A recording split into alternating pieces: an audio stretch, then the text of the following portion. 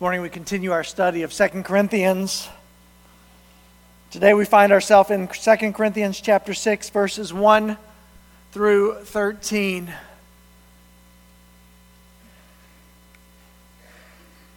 That's found on page 966 in the Bibles that are provided there in the rows, if you'd like to follow along as I read. And it will also be projected on the screen behind me as well.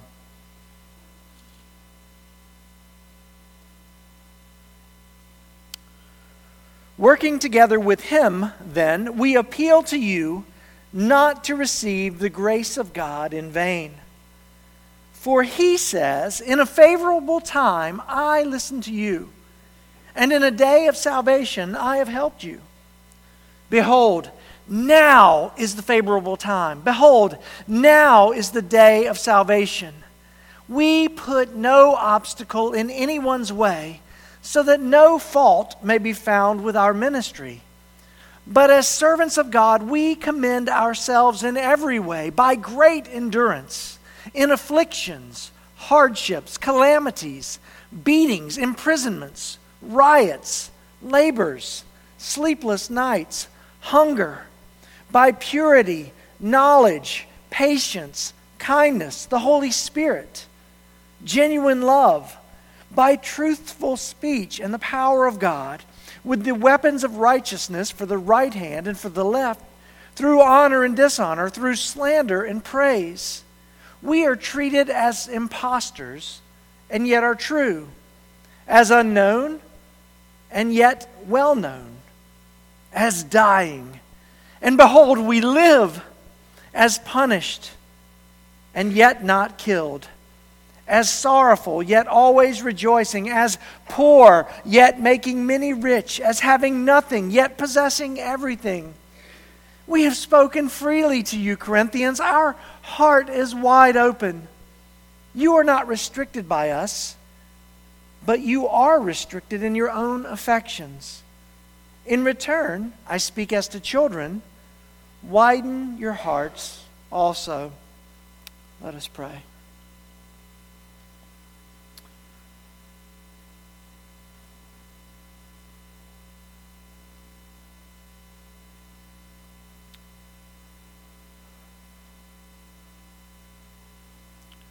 Lord, I pray that you truly would reveal your glory through the preaching of your word.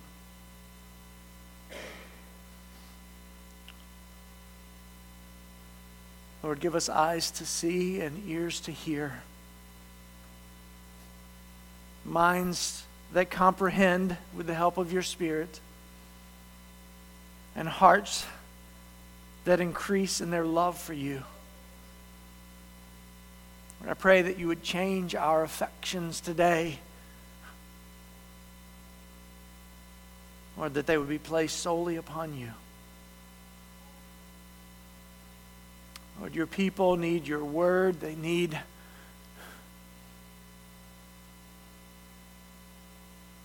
your work in our lives.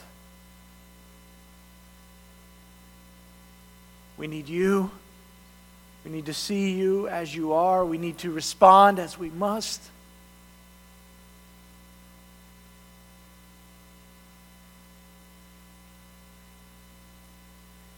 Help us. I pray in Jesus' name. Amen.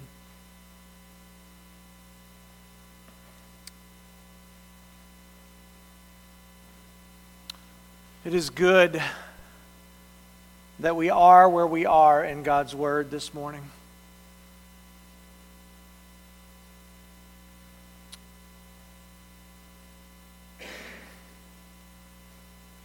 If we live any amount of time on this earth, we come to know what it means to face trials, to struggle,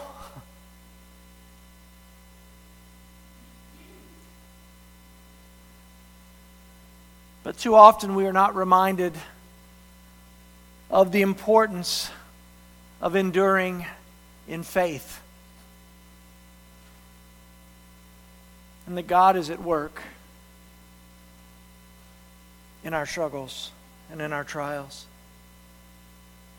This morning we continue in this section of 2 Corinthians where Paul has been explaining the ministry of the gospel and his ministry as an apostle, but we find ourselves moving from simply an explanation and description of the ministry to some application that Paul has for the church in Corinth. Now, we know that Paul is a minister maligned by many in Corinth. And this whole section has been a defense of his authority, a defense of the validity of his ministry, a defense of his trustworthiness, and a defense really of the trustworthiness of the gospel as well. And we've been here a while, haven't we?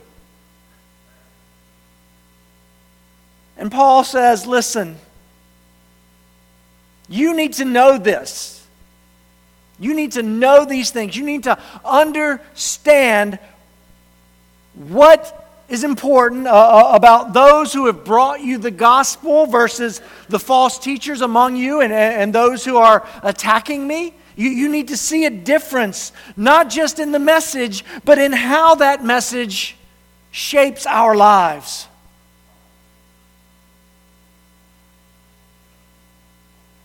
And not only that, you need to act. And you will see next week when Brother Dave opens up the end of chapter 6 and the beginning of chapter 7, that Paul has very clear instructions that he begins to give for the church in relation to these things. These chapters, and specifically these verses today, carry a sense of urgency that I do not think I have the capacity to communicate well to you. So take my word for it. There is a weight behind what we read this morning concerning the importance of salvation, but also the importance of God's sustaining grace in our efforts at being faithful under trial. And Paul does not discriminate. You will see that he talks about all kinds of trials. Now, in debating with those who hold to a theology that says that Christians are never going to face trouble in this life, they're not going to get sick, they're not going to deal with people turning their backs, life's going to be easy because now they know Jesus. I've often pointed to this passage because Paul covers it all in terms of the realities of what he faced and also what we can expect as followers of Christ. I've entitled the message this morning, the So Great a Salvation. And I want you to see, as we work down, we're going to talk about that salvation to begin with, but understand that the 2 points that follow must rest on that foundation. This morning we're going to tackle this glorious passage under 3 headings. First, we're going to consider the urgency of salvation. Secondly, and probably the bulk of our time will be spent on the cost of faithfulness. And then finally, we're going to end with a warning about the danger of misplaced affections in the body of Christ. And my prayer this morning, no matter what you are facing, is that God will use His Word to equip you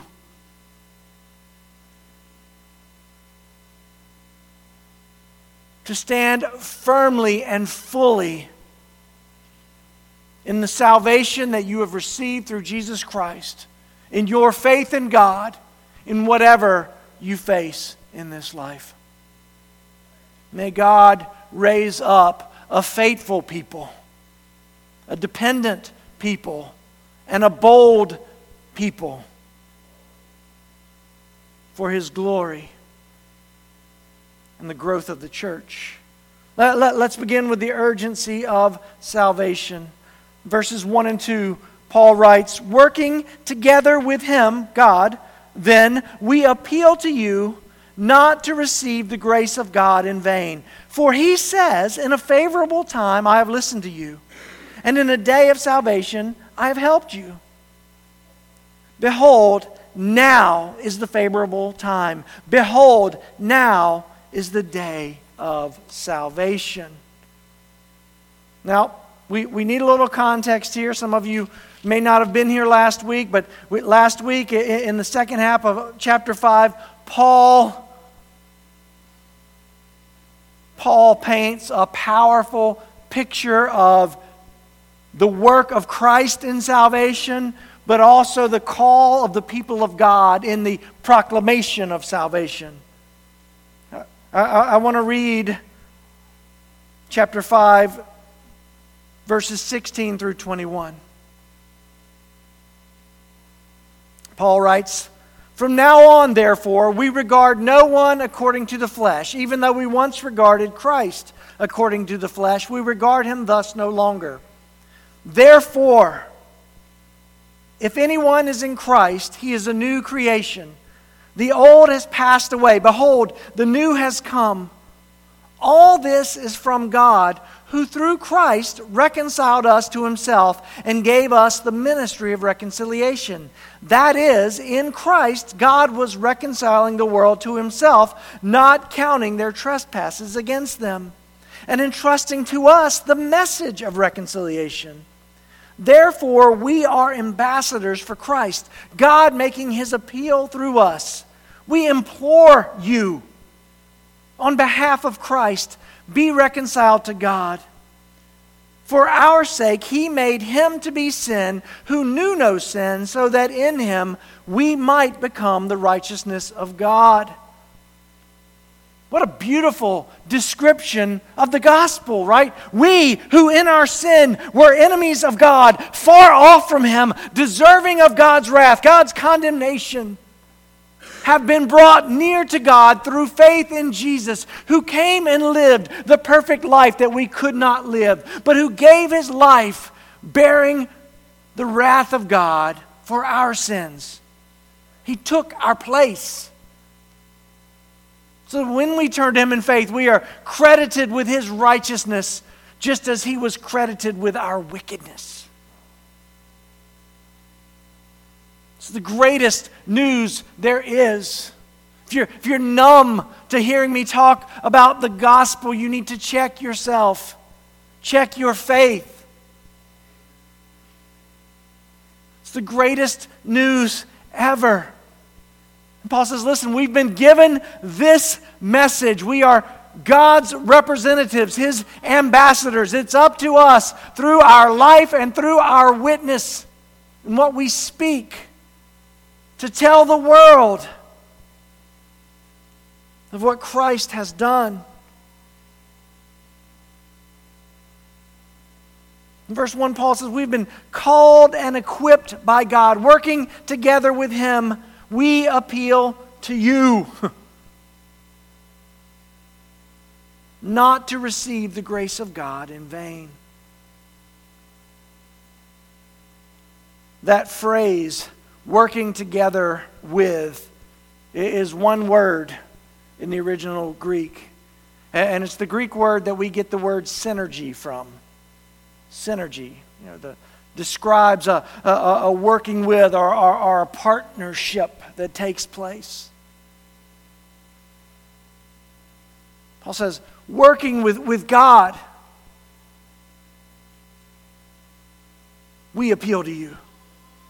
This is God's ministry. All faithful ministry is done in partnership with God. We recognize as Christians that we are called to deliver a message, and we do so in faith, seeking God to do the work of regeneration, awakening hearts and minds to the truth so they can respond in faith to the gospel. The same is true with our efforts of love and mercy. Maybe it's not particularly a gospel effort, but we still are at work recognizing that all of our efforts we need God to undertake on our behalf.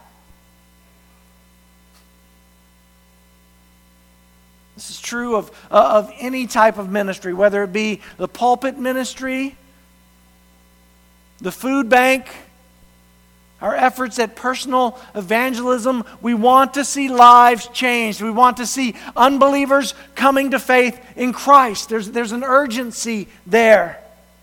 But we also want to see Christians built up in the faith, do we not?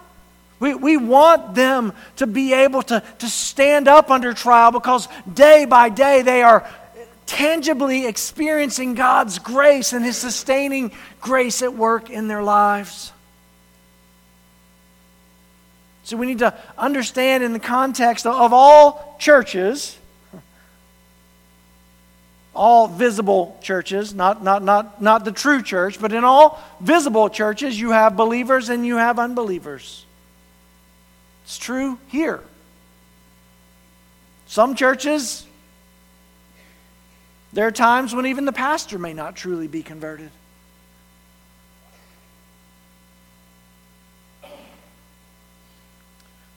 But it's important that we are true to that gospel message so that people will know. I grew up in the South where everybody is a Christian by basis of being born into a family that went to church and sat in the same seat for all their lives. Well, we know that doesn't save anyone, right? But it's easy to adopt that attitude, and if you're offended when I'm talking about sitting in the same seat, it's really okay. You're welcome. But the importance is that we do not make that the basis for our understanding that we are right with God. God is not impressed by perfect attendance in Sunday school. That's actually a thing. In both of the churches that we served in down south, one when we first got married in Columbia and the other in North Carolina, that was a thing. People held their perfect attendance in Sunday school to this great standard. Now, it's awesome that somebody's that committed. But if you're banking on that to make you right with God, you've missed the point. We don't want there to be any question, the elders and myself, to anyone who ever walks in this door, the way to be reconciled to God. The problem is you can be an unbeliever and you can hear the gospel proclaimed regularly and still not believe. And that's why we pray and we ask God to be at work in your hearts and your minds. And Paul addresses this here in verse 1. He warns of the danger of receiving the grace of God in vain. He says, working together with God, then we appeal to you not to receive the grace of God in vain. What does it mean to receive God's grace in vain? Well, I'm glad you asked. There are really two ways that we can understand this phrase. The first is being exposed to the gospel but not being converted. Okay? That would cover those in the context of the church who attend, maybe are involved, but they never truly responded in faith and repentance to the message of the gospel. They have not turned away from their sin and turned to God in faith. But another way that you can understand that phrase is that Paul is writing to the converted who were being led astray by the false teaching that existed in Corinth. And as a result, they were failing to fully experience the benefits, the grace of God in their day-to-day lives. And really both fit in that situation. And both need to be addressed, right?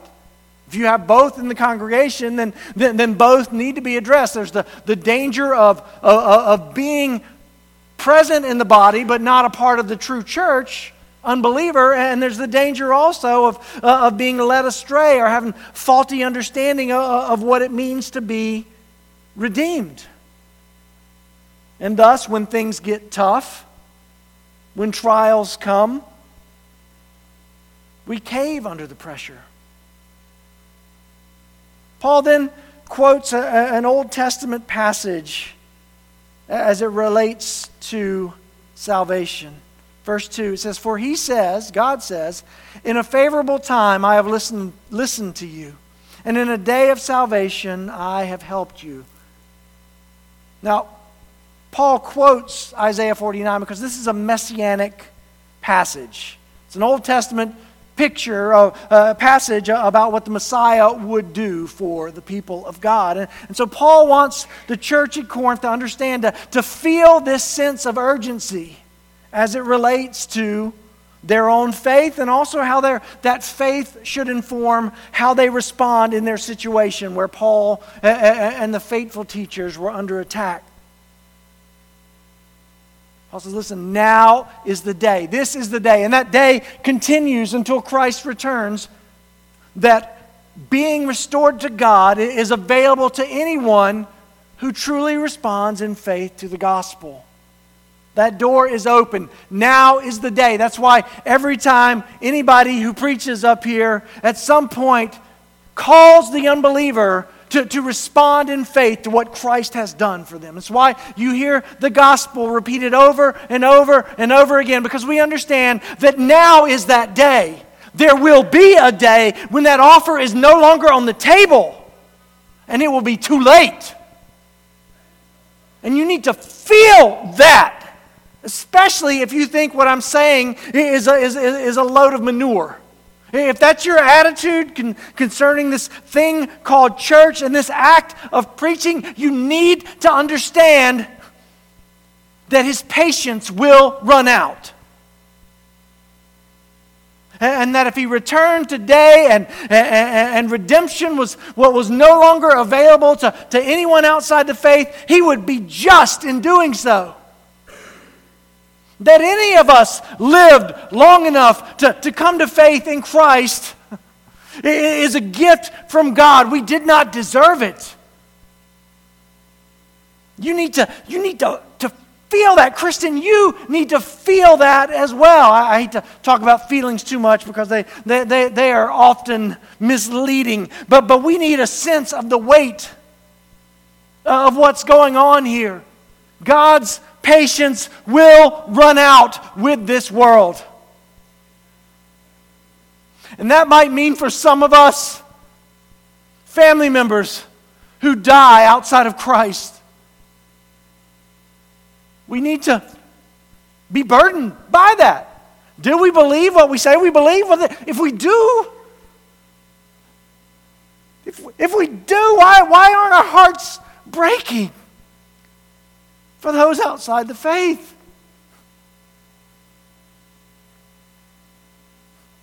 Brothers and sisters, this is the time when God's salvation is available to all who believe. Now is that day. Paul makes it clear. And again, this should create an urgency when we share it with others concerning the gospel. That cannot be ignored.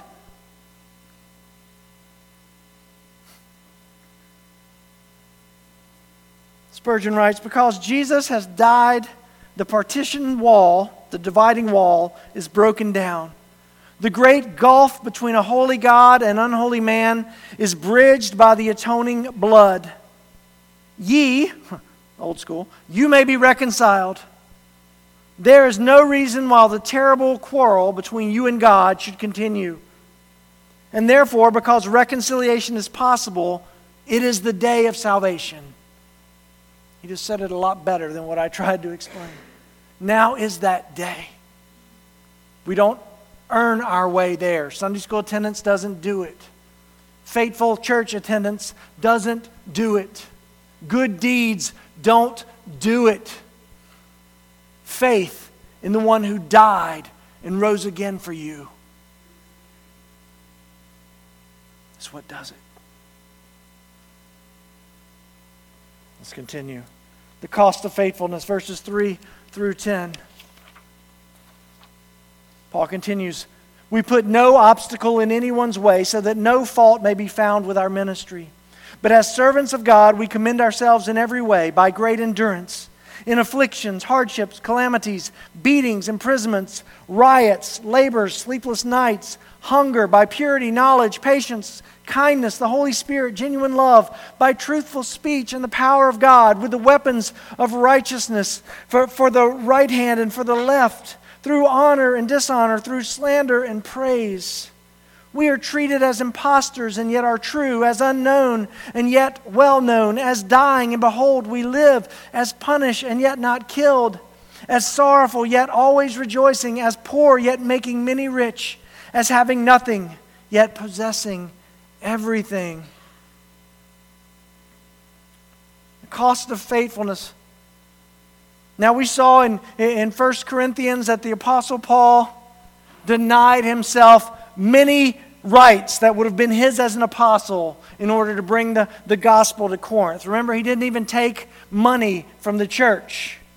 He was a tent maker. He did vocational ministry so that his ministry would not be confused with other philosophers who came to town. It mattered. His focus in ministry was to be faithful to God and faithful to God's gospel. And Paul wanted it to be clear to the Corinthians, to the Philippians, to the Colossians, to the Ephesians, and everyone else that salvation is a gift that can only be received through faith in Christ. And Paul says, listen, we have done nothing that would in any way bring confusion to this gospel message. That's his point in verse 3. We've put no obstacle in front of anyone. The obstacles are twofold. There's the obstacle of our own sin when we come to recognize our need to turn away from our sin and to turn to Jesus in faith. But then there's also obstacles that others put before us. In the case of the Corinthians, there was the false gospel that was being preached. These create obstacles to salvation. For the Corinthians, it was legalism. But it can also be true of erroneous views of salvation as well. When we begin to make salvation, our sins forgiven, our restoration to God, about things other than God, then we are in danger of putting ourselves in trouble in our understanding. And this affects how we stand up under trial. But we must understand and we must delight ourselves in the reality that the purpose of the gospel of Jesus Christ goes far beyond escaping hell. It goes far beyond simply eternal life in heaven. That's great news. It goes far beyond being a part of a church family, although that's pretty nice as well. To the greatest news of all, that we who were apart from God have now been restored to Him. That is the goal of the gospel. The false teachers in Corinth were making it about other things. They were legalists. They wanted them to jump through hoops and hurdles that had hints of the old Judaism. Paul says, those are obstacles to true salvation. Those are obstacles to understanding the glory of the gospel. What does Paul refer to his ministry as in chapter 5? The ministry of reconciliation, restored to God. And Paul understood that faithfulness in this life would lead to suffering. And that is true for us as well.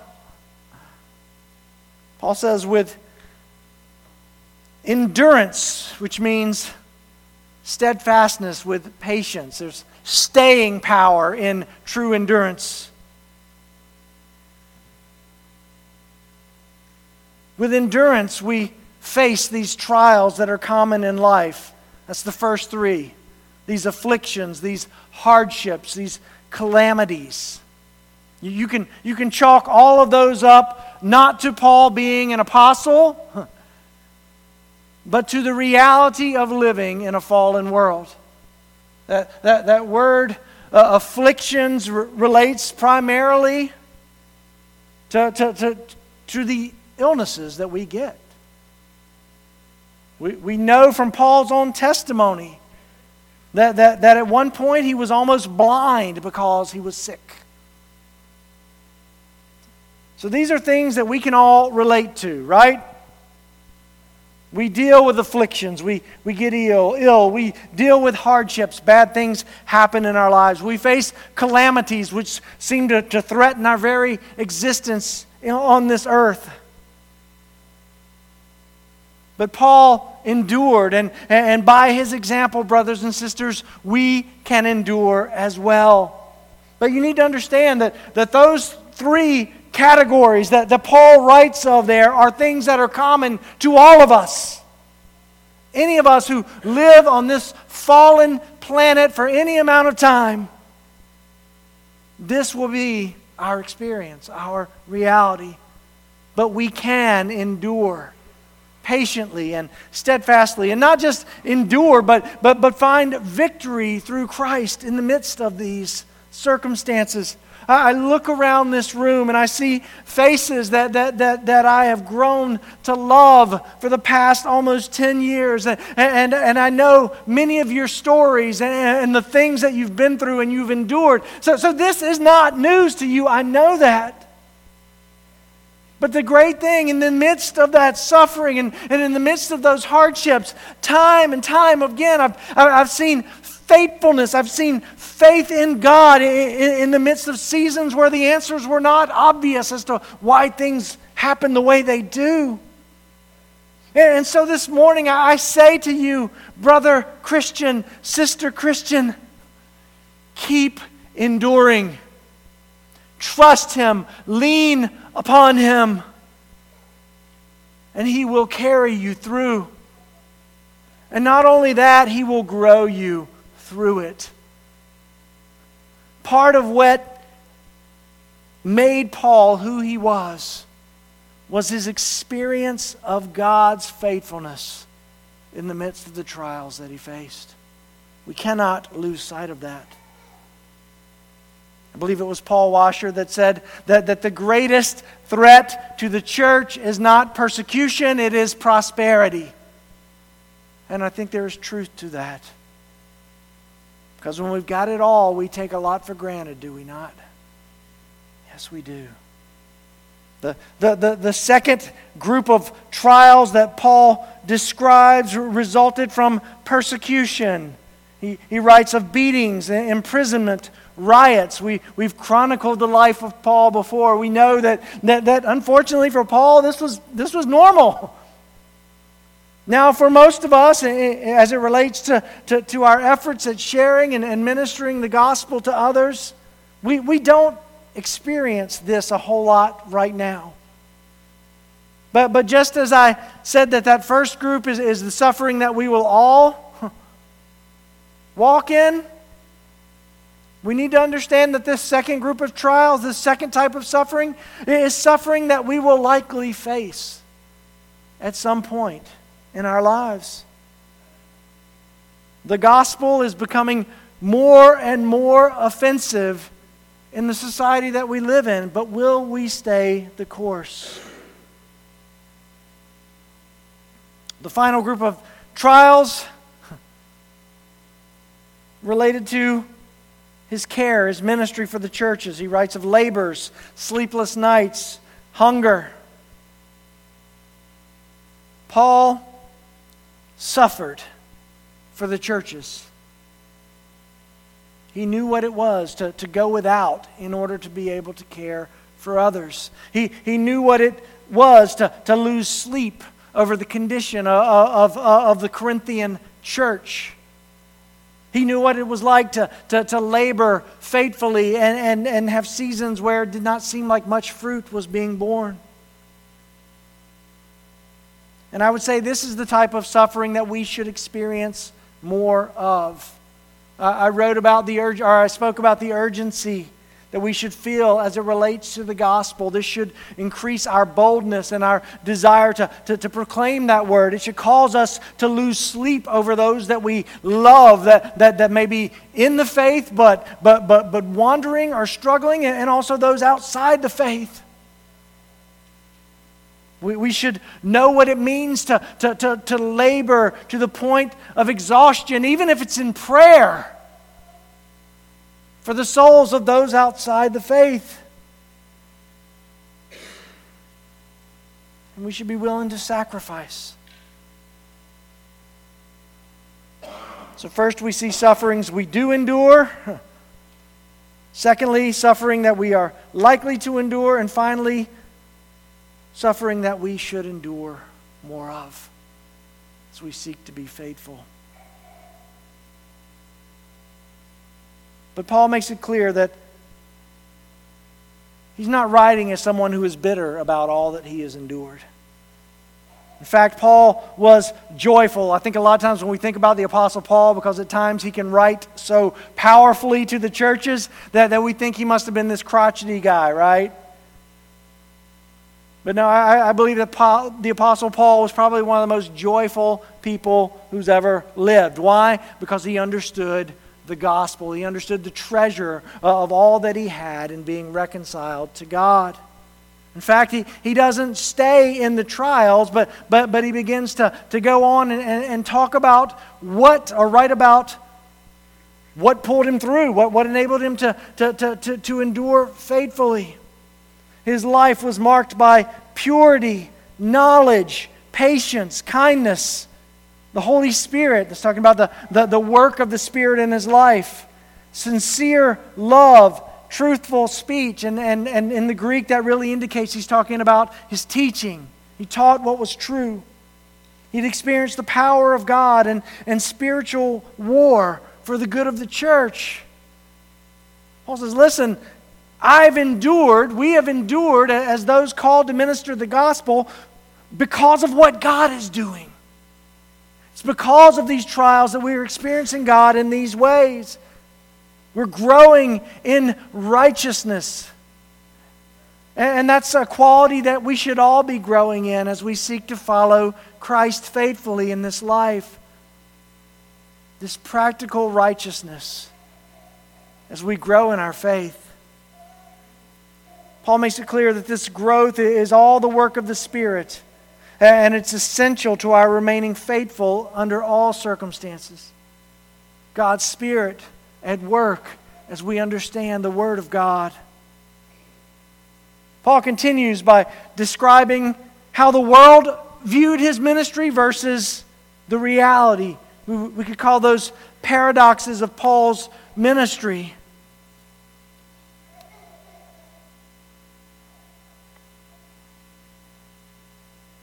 And he goes on a long list. He says, people consider us as impostors, but we are true.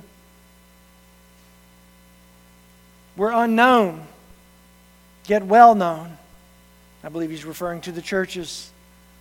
As dying, yet we live.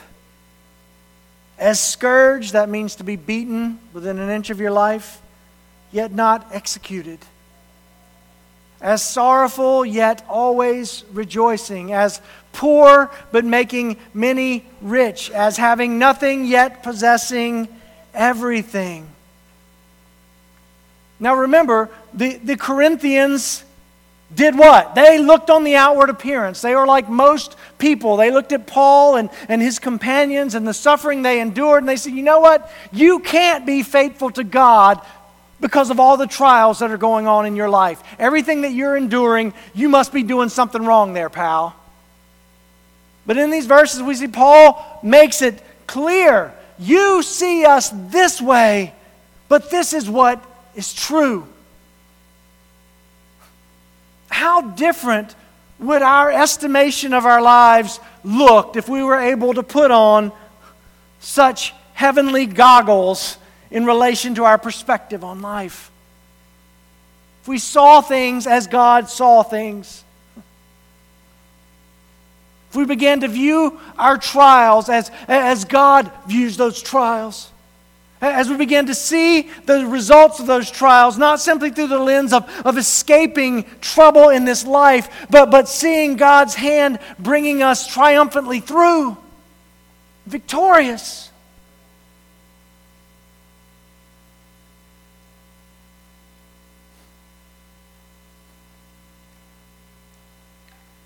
Paul says, you see us as paupers, as fools, yet this is what is true.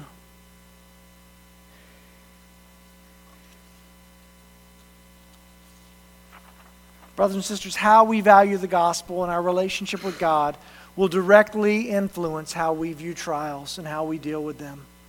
Will we, with Paul, learn to patiently and faithfully endure? Only as our view of the gospel and the God who saves us expands in proportion with what he says about himself in his word. We need to remember that suffering in faith with joy is one of the strongest testimonies that we can give concerning the truth of the gospel. A God that only has us covered or has our back when things are going great is not a God that is going to appeal to those who do not know him. The world needs to see that salvation and the God who saves is a God that is greater than our trials and our struggles. And again, I'm not minimizing the struggles that we go through. There are things that feel like they are going to kill us at times. But will we look strictly at our circumstances? Or in faith, will we seek to look to the one who has promised to sustain us? And the key is simple. We will learn to endure faithfully as God's priorities become our priorities. Discipleship comes at a cost, even here in the good old U.S. of A., where we have it pretty easy. But if we are going to follow him faithfully, it will come at some cost. Are we ready to pay it? Horatius Bonar. It's a good thing I didn't know this name before we had kids, because one of them would have been named Horatius. The road to the kingdom is not so pleasant and comfortable and easy and flowery as many dream. It is not a bright, sunny avenue of palms. It is not paved with triumph, though its end is in victory. The termination is glory, honor, and immortality. But on the way there is the thorn in the flesh, the sackcloth, and the cross. Recompense later, but labor here. Rest later, but weariness here. Joy and security later, but here endurance and watchfulness. The race, the battle, the burden, the stumbling block, and oftentimes the heavy heart. Greater days are to come.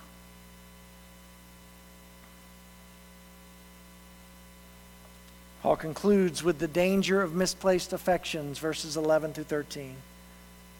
Paul writes, "We have spoken freely to you, Corinthians, but our heart is wide open. You are not restricted by us, but you are restricted in your own affections. In return, I speak as to children," and you should really understand that as Paul saying, "I speak as to my children." He's writing very fatherly here. "Widen your hearts also." Again, I want to wrap things up quickly, but this is a very important point. We need to keep in mind the context. The Corinthians' dismissal of Paul's authority and trustworthiness led to their doubting the validity of his message. I mentioned that earlier. And the influence of the false teachers had led some in the church to begin to love a false gospel. So Paul is really, although he's speaking lovingly and fatherly here, what he has to say is of the utmost importance.